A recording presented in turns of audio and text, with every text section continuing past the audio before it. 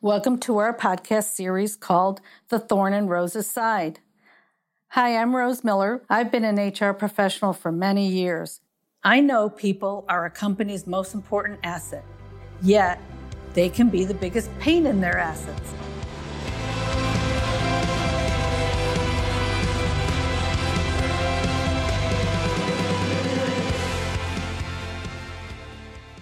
We took a weekend trip to Montreal with friends a few months ago.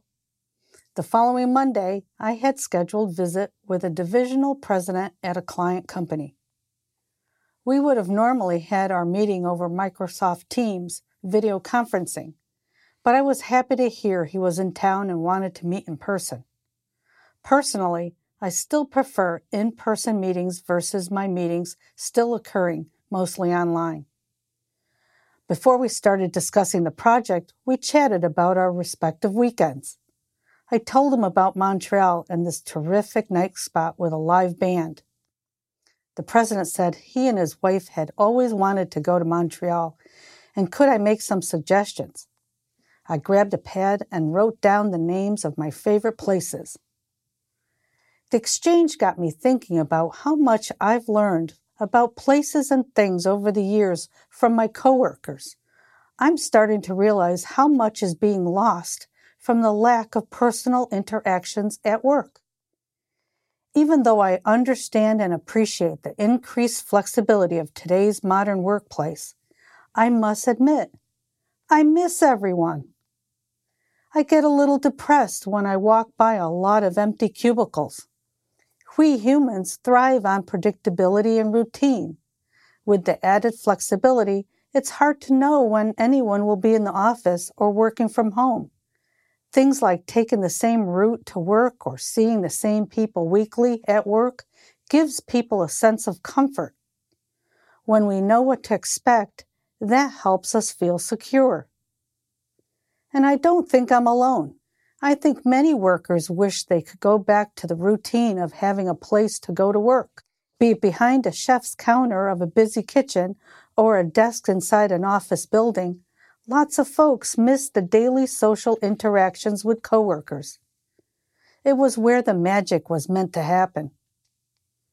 Even some workers who formerly complained about their desk job now speak sentimentally about their cubicles.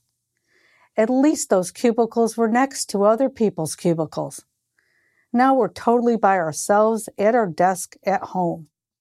I don't know about you, but I'm truly craving workplace interactions. And here are some of the important reasons why we should consider returning to the workplace. It's actually good for the organization, as collaboration and creativity are more likely to happen when we're all together. There are social benefits of being in the office, including being able to connect with people, share information, have those accidental epiphanies, and make friendships. Statistics will show that many married couples met at their workplace. And I'm worried about all the progress we've done with diversity and inclusion, because diversity and inclusion was normalized when people were physically seen and experienced working side by side. Coming into the office can be good for an employee's professional development. Junior employees can watch, listen, and demonstrate their skills. And meeting managers in person can create an opportunity to have them mentor your career aspirations. When people are remote, it's far more difficult to mentor someone and provide them with the nuances and skills they need to advance their careers. That said, there are many important reasons why flexibility has been embraced, and if staff concerns are not heard, the resentment could lead to multiple resignations and movement to jobs that offer full remote work. The HR community and leadership need to listen to employees, given an equal platform to both the resistors and the supporters of return-to-work plans. In the best-case scenario, the supporters will encourage the resistors to come back. Middle management should also be trained on how to handle employees that are worried about remote work. Leaders should consider offering programs that make coming back a little easier. This can include cash incentives to cover travel costs.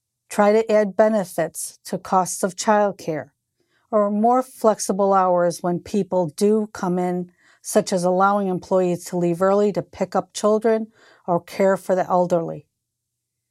Even covering costs for a few months can give people the chance to figure out childcare or find a new way to commute. You can also consider reimbursing staff for gasoline or transportation costs. Some companies have even subscribed to food services where employees can have their meals delivered to avoid staff leaving workplace and waiting in lines at busy restaurants. It's clear the workplace has made a major shift. Some employees moved away and can't return back to the office. The caregiver burden is still unsolved. Asking people to lose the flexibility they've known for over 2 years can be difficult, but acknowledging what we have lost by separation is also extremely important. We need to be reminded about the benefits of professional and social interaction. We are inherently herd animals, and I, for one, truly miss the herd.